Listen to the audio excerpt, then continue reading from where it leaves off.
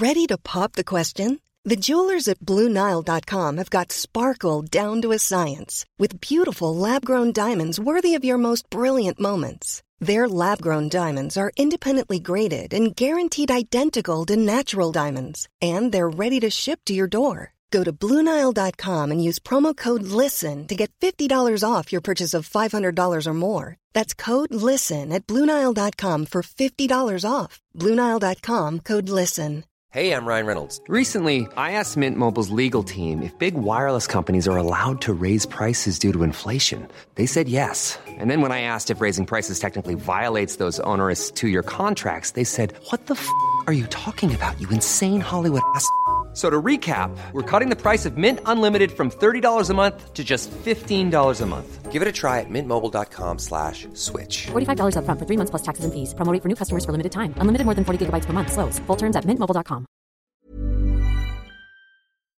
Join Hoda Kotb for a brand new season of her podcast, Making Space.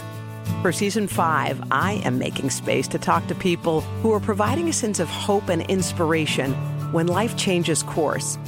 Uplifting conversations with inspiring individuals like NFL legend Drew Brees, singer-songwriter Ziggy Marley, and Today Show co-anchor Savannah Guthrie as you have never heard her before. I found faith more viscerally, not because the bad thing didn't happen, but because it did. I promise you, like me, will leave these conversations with some wisdom for your own journey, empowered and inspired to make space in your own life. New episodes of Making Space with Hoda Kotb are released every Wednesday. Listen now wherever you get your podcasts.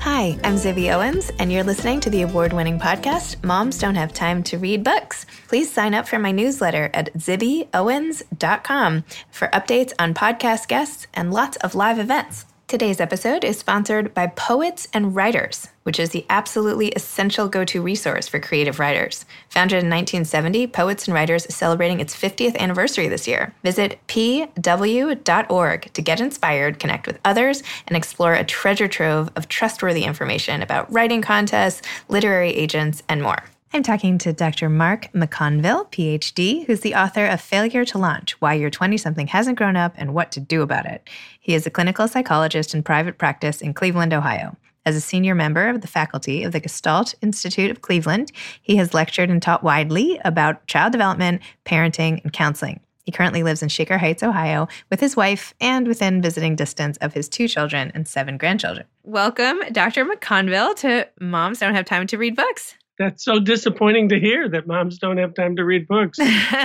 I'm hoping they do. That's my whole mission here, is to help people get some book content. You're trying to lure them into it, aren't you? Yes, I'm trying. Especially with books like yours, Failure to Launch: Why Your 20-Something Hasn't Grown Up and What to Do About It. So can you tell our listeners a little more about what this book is about, other than its subtitle? Well, it's a book for parents, for sure. And specifically parents of kids they're entering emerging adulthood being 18 to 30, roughly. And that first part of emerging adulthood is usually referred to as the launching substage. And that substage has actually a curriculum to it. There are things we want to see kids doing that we know if they're doing them, it portends well for where they're going to end up by age 30. And when they're not doing them, I encounter parents who are just perplexed, because the fact is there is no handbook for how do you parent a 20-something. And today's generation of parents are much more, I don't want to say saddled, but they are engaged with their kids longer because kids need support longer, given all of the particulars about education and the economy. And so they're left still being close to the action, seeing their kids' behavior, but they don't, unless the kid is kind of doing it on his or her own, they're really sort of stumped as to how to intervene, how to exert influence, how to do it in a way that is constructive rather than just creating conflict and friction. So that's what this book is about. It's for those parents. It's funny as you were talking about how parenting is now such an active thing, right? You don't just stop being a parent because your child is past their teen years. There should really be books written by 90-year-olds about how to parent their middle-aged children, because I think my grandmother still has trouble sometimes with my mom, and she's 70 and 95. So, it just never ends, basically. Yeah. You're right. You think it's over, but yeah. I call it parenting in overtime. Yeah, this illusion of getting your kids to 18 is nothing. But what's very interesting though is when I started my career, the belief and the solid belief among therapists, as my specialty has always been adolescence. If we could get that kid to 18, they'll be fine. The world will take over the parenting. And the world, of course, is a much better parent because it doesn't coddle and it requires you to take your own initiative. And it was a very valid principle. We could just get those kids to 18, the adolescent trouble would evaporate. Well, that is not even close to true today, right? It's just not close to true. If you can get them to 30, you got a pretty good chance. Although I don't know. I know a lot of 30-year-olds who could use a little help. That's right. But it can't be your responsibility forever. So when you talked about picking up on signs early that will put your teen in a good place later, how far back can we work? Can we start with, my 5-year-old and see what behaviors do I need or what can I watch out for? How early can you spot the signs that maybe they will not be launching? I don't think you can spot the signs back then, but you can certainly, as a parenting model or parenting agenda, you can start as soon as they're able to take on even the most minimal responsibility, anything you do that supports initiative or accountability. So, your job was to set the table tonight. And look, we're ready for dinner and the table's not set. You get in there. I'll help you if you need, so that you're learning the lesson that just kind of blowing it off doesn't work very well in this family, right? And initiative, that kid brings home that project of something they're going to build a Rube Goldberg machine. And, my kid would bring that home and boy, I could not wait to get to that assignment. And I wanted to know what kind of grade I got when it was over, right? But those things where we hold back and we put ourselves in that subordinate supportive role. So that if the kid is learning initiative, right? And that's often when you see it, you reinforce it. You have a kid, one of my granddaughters came home 2 years ago and said, I want to learn the ukulele. And we all kind of looked at each other and said, we have zero musical ability in this family. Okay. And then I don't know, unless she's going to follow in the steps of Tiny Tim, there's not a tremendous amount of future. But my daughter's response was, let's go get a ukulele and let's find a ukulele teacher. You see that initiative. Now, she stayed interested for about 6 months and parents get discouraged, but that's okay. Learning to have initiative, right? That I have a curiosity or an interest and the environment responds in a way that's encouraging. At some point, the ukulele player is now an utterly committed Irish dancer. It's just brought home a trove of medals from a competition in a neighboring city. So it's the process of initiative that you're supporting. So those are the things I would say about early childhood. You have some responsibilities. It's your job to put your clothes in the chute. And as all parents know, if you have young children, it takes much more energy to do the parenting than it does to pick up the pajamas and put them in the chute yourself, right? Yep. I found it interesting, your whole section in the book on motivation, parents saying, how do I get my kids to do that? How do I get my son to go to class in college? Or how do I get him to maybe stop drinking? Or how do I get her to drive a car better? Something, all these little things. And you talk all about motivation. And actually, you referenced Daniel Pink, who was on my podcast in the past. So that was very exciting. Oh, wow. Yeah. So I'm impressed with myself. I'm in such good company. Yeah. So tell me a little more about motivation. And is it really something, how do we foster motivation and not sort of force it down kids' throats, right? When we want them to do things, but they have to do it for themselves. Yeah. Of course, we look for mean, there are a number of answers to your question. One is you look for it where it grows in the wild. You know, your kid brings home a passion, like we said, Right. a ukulele or Irish dancing, and you foster that and you support it. Well, that really cultivates the capacity to be passionate. 20 years from now, that child may be passionate about something quite different. So that's the way you support internal motivation. But let's face it, external motivation is part certainly of parenting. You know, that child does not want to empty the dishwasher. It takes a parent that says, look, if you don't empty the dishwasher, then, you know, there's no movie after dinner or something. So we use external motivation, and kids then, you know, we hope over time they will internalize it.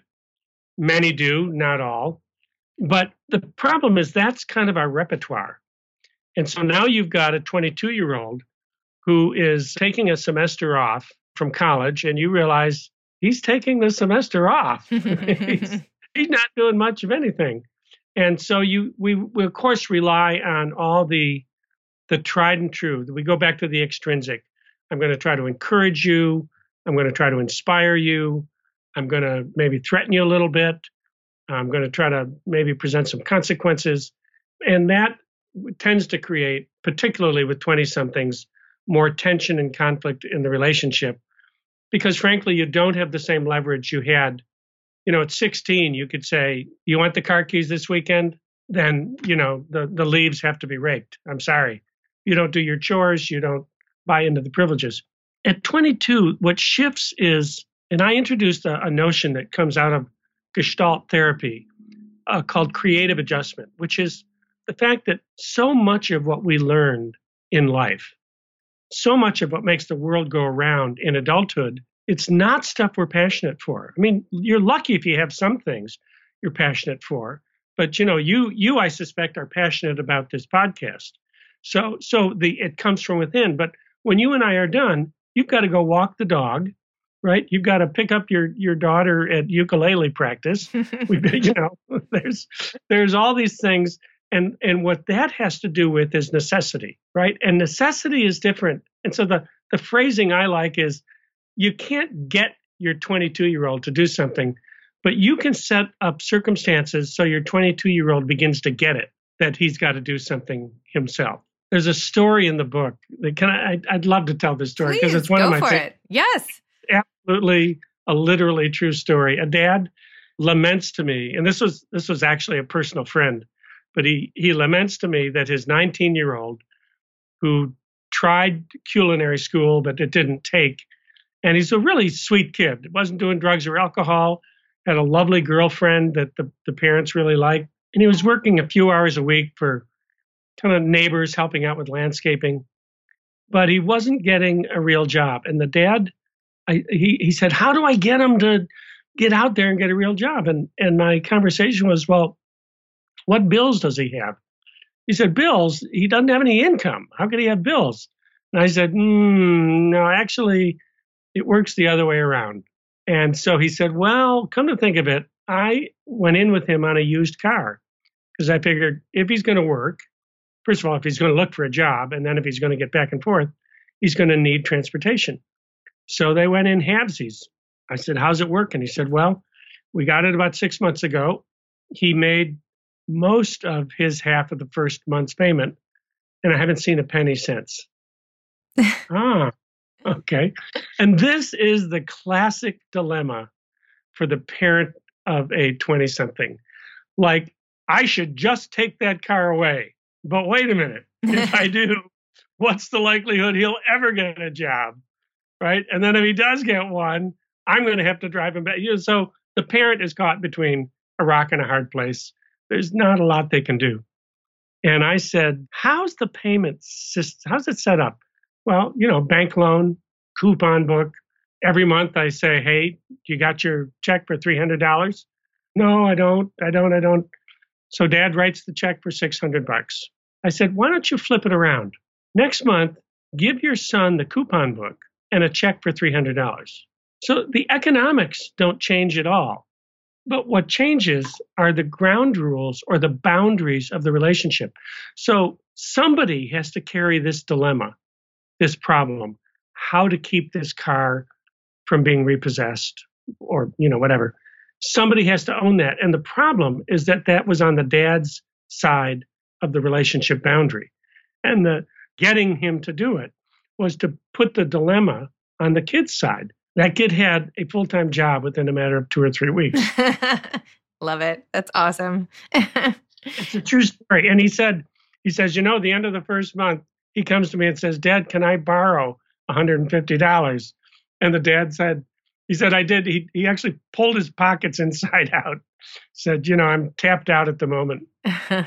That's creating necessity. And when you have necessity, you start, me, any of us, we connect the dots and we do something that we would not otherwise have been disposed or interested in doing. Sounds like the less you can enable your child at any age, the better, right? Yeah, I think always trying to pay attention to, I like to call it the 49% rule. Like, we're going to get this job done, but I want you to be the majority owner of this enterprise, this project, whatever it is. And I'm willing to help out and be a part of it, be the supportive parent, supportive grandparent, but not if you're doing your part. If you don't care enough about getting that hoverboard, like one of my other granddaughters, if you don't care enough about it, it's not on my list. Right. I like how you said we have to go from being supervisors to consultants, right? Like we're sort of on the wings. That's exactly what it is. Because everybody thinks, okay, we know children develop. There's a science called child development. Nobody realizes that parenting goes through the same kind of developmental sequential stages. And in each stage, I've written a technical paper about this that I won't get into the details, but at each stage, there's a different kind of contract or paradigm that has to do with two things. It has to do with power and it has to do with boundaries. So if I have a 4-year-old, my 4-year-old's business is my business. There's no such thing, other than when they say, our granddaughters would say, I want privacy when they would go into the bathroom. Okay, that's fair enough. But you don't, anything they're up to, you should be vigilant. You should be overseeing. You should be a helicopter, right? And the power, which is the responsibility, lays on the parent's side. So even when you concede power to the child, it's because you chose to do so. You let them choose an outfit, that sort of thing. I actually have a story that illustrates this sequence because I saw it in one afternoon, from supervision in that first stage, supervision and caretaking, into the second stage, which is negotiation, and into the third stage, which is consultation. And in each successive stage, the child has more of the power and you have less. And what used to be your business is now the child's business. So my oldest granddaughter is making her first communion, and she comes down. Her mother tells me this story. I didn't see it. She comes down in the morning. She's got this beautiful white dress on. Everyone's excited. And she's got a pair of some slip-on shoes that are very comfortable. And her mother looks at him and says, no, that is not how this works. There's a protocol for First Communion. She huffs and puffs a little bit. She goes upstairs and she comes down with whatever the beautiful shoes are that they had bought for her. And off we go to church, and the whole business takes place. And then afterwards, we come back to their house, and cousins and family are gathering, and she immediately goes to the slip-ons. And my daughter says, we have to do photos, and that doesn't work for the photos. Well, they argue back and forth, and my daughter says, okay, I'll make a concession. If you'll keep them on, your shoes on for the photos, then you can switch to whatever you like. Right? So now they're negotiating. They're horse trading, right? So they do the photographs, and then my granddaughter goes and puts the slip-ons on, at which point my daughter's just a consultant. Like, you know what? I think they look kind of dumb, but it's your call. It's not my call. So I remember watching that thinking, oh my God, there they are. There's all three modes of parenting. Hey, I'm Ryan Reynolds. Recently, I asked Mint Mobile's legal team if big wireless companies are allowed to raise prices due to inflation. They said yes. And then when I asked if raising prices technically violates those onerous two-year contracts, they said, "What the f*** are you talking about, you insane Hollywood ass?" So to recap, we're cutting the price of Mint Unlimited from $30 a month to just $15 a month. Give it a try at mintmobile.com/switch. $45 up front for 3 months plus taxes and fees. Promo rate for new customers for limited time. Unlimited more than 40 gigabytes per month. Slows full terms at mintmobile.com. Hey grown-ups, the Cat in the Hat cast is a new podcast from Wondery, perfect for the whole family. Join the Cat in the Hat and your favorite Dr. Seuss characters as they get whisked away on a new adventure every week. Fish dreams of creating his very own polite and quiet podcasts. That is, until he gets a surprise visit to his Fishbowl podcast studio from the Cat in the Hat himself, and it becomes very clear that the cat has other plans for the podcast, and those plans are the opposite of quiet. The cat may be disruptive, but it turns out he's also a great help to get Fish out of all kinds of predicaments. Bursting with music, silliness, and rhymes, the Cat in the Hat cast encourages us all to find fun that is funny in every episode. So sing along to new favorite songs, try your luck at Titanic tongue twisters, have some fun with wondrous wordplay, and most importantly, bring your family along for all of the adventures in the Cat in the Hat cast. Follow the Cat in the Hat cast on the Wondery app or wherever you get your podcasts. You can listen to the Cat in the Hat cast ad-free right now by joining Wondery Plus in the Wondery app or Wondery Kids Plus in Apple Podcasts. And what happens developmentally is with children, you really must be the supervisor. So you decide when to negotiate and when to consult. But when you have an adolescent, you don't get to make that. Sometimes you're going to have to negotiate whether you like it or not because they are pulling some of their own weight. And so you horse trade. You give in on something provided that they commit to follow through with some responsibility. And then when you get past adolescence into emerging adulthood, you really want to become the consultant, because a consultant who has plenty to say, lots of knowledge, lots of wisdom, but they have no power.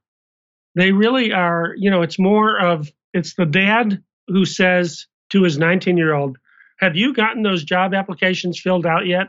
I think you need to get on it because this job isn't going to wait around forever." He is drifted back into being a supervisor.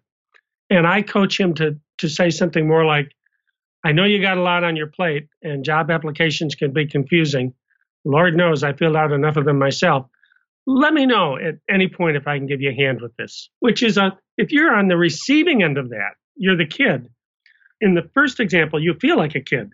But in the second example, you just feel affirmed as someone who's capable of owning the issue, of having initiative, right? You feel more grown up. This is excellent advice, even as a parent of tweens. And this is fantastic. And I like how, you're empathizing right away, right? Like you've been there and. Oh, yeah.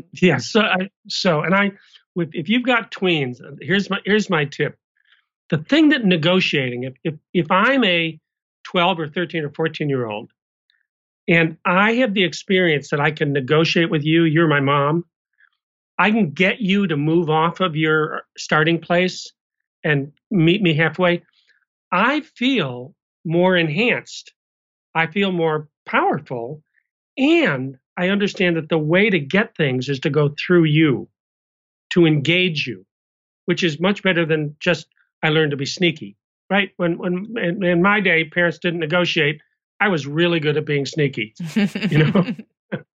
But so your daughter or son comes to you about something, I want to go to so-and-so's bar mitzvah, and it's 25 miles away. I don't know. You've got some vague reluctance, but you're going to say yes. You're much better off, though, to play hard to get, to say something like, "Well, I don't know about this. I'm not sure that's a great idea. Let me hear why you think it's a good idea." And you make your kid make their case. I don't know. Can you answer this question for? So you make them kind of work up a petition. And then in the end, you say, "Well, you know what? I can see your point. And I think we're going to say yes to this." Right? Okay, now I'm that kid and I'm thinking like, "Yo, I did it. I got mom to change her mind. And so I have more confidence in my reasoning ability, my verbal communication ability. I have more confidence in your ability to listen and actually be influenced by me. And that is a wonderful thing. And when you've got teenagers, if they feel like I can influence my parents, I have to work at it, and I kind of have to play by the rules to do it. You've got a much more cognitively mature kid. So you start cultivating it when they're tweens. That's play hard to get. But I feel like there's a fine line between negotiation and influence and then manipulation. I feel like sometimes the kids are trying to manipulate me, and that if I capitulate, it's like a failure, and then they feel like they have the power, versus I'm developing their cognitive reasoning skills by this, insane conversation we're having. Well, I think you've read my paper. Because I have this theory that negotiation is something that's learned in stages, right? So here I am sitting watching the end of the Sunday afternoon football game, and I have a science project that I need to get done. And so you say, Mark, time to turn the game off because you have to get to your science project. And I say to you, no, just let me watch the fourth quarter and I promise I'll do it. And you say, okay, so if I let you watch the fourth quarter, then you'll get right on your science project. Yeah. Do I? Of course not. I'm at the beginning. I'm a neophyte negotiation. So for me, this was just a clever way of getting you to back off, right? Mm-hmm. So, but you have to go down that path. And then the next step for the parent is turn the TV off now and come and empty the dishwasher. No, I'll just let me finish this. No, honey. We negotiated last week with the football game. I had to get all over you about the science project. We are not making any deals. I'm sorry. Turn it off and so as the kid, this is a kind of recursive loop. The kid goes through, and eventually the kid learns like, damn, I have to go empty that dishwasher because I told her I would. And they start to keep deals. It's a stage that I call quid pro quo, which is a term that's taken on all kinds of other meaning. But they learn, I can get what I want from you, but I do in fact have to give you something in return. But getting them to that is itself a kind of developmental achievement. They don't start there, right? And then just to kind of give you some hope, the stage beyond that, right, is when they keep their word. And this is what Robert Kagan calls mutuality. And it tends to come 18, 19, 20, when they keep their word or they keep their deal, mostly because they value the relationship. And I told you I would do it. I don't want to let you down. Your trust in me matters. And so, of course, I'm going to come through with it, which is a much more relational way of thinking and relating to your parent. But kids go through this sequence to get there. All right, I have some hope now. I'm so tickled. I was interested in what I think. Oh my gosh, I'm totally interested. I feel like if I could have you just here on my computer via Skype at all times, I could just lob you my questions every day. So I'll have my look into it. So what made you write this book, Failure to Launch? You've been doing this for a while. You have this great position at your local, you're running a whole center. You're this big guy. Why are you taking your time out to write this book? And why now? And why this book? I did not set out to write a book. I can tell you that. I learned this thing in graduate school. I went to an extraordinary graduate program. And one of the things they made us do, we had a 2-year sequence where we're learning therapy, where some other graduate student was my unfortunate client. And what they made us do was keep journals. Now, I thought journaling was about the dumbest thing I'd ever heard of. But the journals they proposed were, you are to be writing about the things that are perplexing you in your therapy work and integrating them with the things that you're reading in the vast reading resources we had, and integrating all of that with what you're hearing in lecture and discussion classes, and integrating all of that with your own neurotic craziness. So you're trying to understand how all of that fits together. So I have in my cave of an office in my basement, a stack of notebooks that literally is 6 or 8 inches high. And I have always used it when things come up in therapy. It's how I wrote my first book on adolescence. I didn't set out to write a book.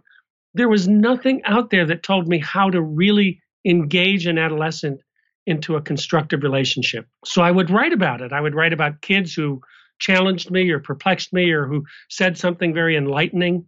And I started to do the same thing as I began to get more and more referrals of 20-somethings who were presenting the clinical profile of adolescence. And that was, I've tried to date that, it's somewhere around 2000, right around the early 2000s. And so I just did what I've always done, is I would write 3 mornings a week as a kind of professional, personal reflection, writing about, what the heck is going on here? How can I be helpful? Boy, that session yesterday was a mess. I was wrestling with the issue. And over time, I began to understand it, and I began to do better work, and I began to find language for what I was understanding. And there was a time, and this was probably 12 years ago, where I said, you know what? I may have a book here. And it felt like having a big amorphous block of marble, and it was in there. The statue was in there. I had to figure out a way to get it out. And so I'm an incredibly slow worker. Some people accuse me of being perfectionistic. I don't think so. I think I just really care very deeply. There's not a word in that book that I don't believe in.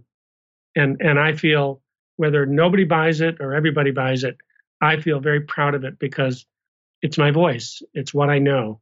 And so then I started that long project of trying to craft it into something that could work. And with a lot of help and support and encouragement, failure to launch. Amazing. Launched. Which launched, yes, of course. I like how at the end of the book also you include a letter to the 20-something. So it's almost like a shortcut for parents. Like, I've read this whole book and this is great, but here, I'm just going to give you this letter from this doctor in the book and you read this now and see how that helps. Yeah. And look, I'm realistic. Like, what are the odds that kid is going to read that? And so, as you know, in about the second paragraph, I say, look, when somebody gives me something to read, I kind of smile politely and then toss it in the trash can. So, if that's what you do, I totally get it. No hard feelings. Good luck. But then I say, but give me 3 pages. Just see if I can get your interest with 3 pages. So I loved writing that, I have to say. And I gave it to a couple of 20-somethings who did not hesitate to edit the daylights out of it. I bet. The first one said, this is way too long. Nobody's going to read anything this long. But so, yeah, it was fun to do. And I don't know if, I guess if I ever get an email from a kid who says I read that and it was useful, I will do somersaults. But I think I really thought as a kind of oblique communication, if parents read it, it's like, this is a different way to think of and speak to and understand your kid empathetically. So I really had a kind of double motive.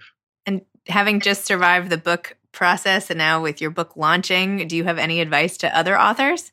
Well, the advice, I love reading writers on the subject of writing.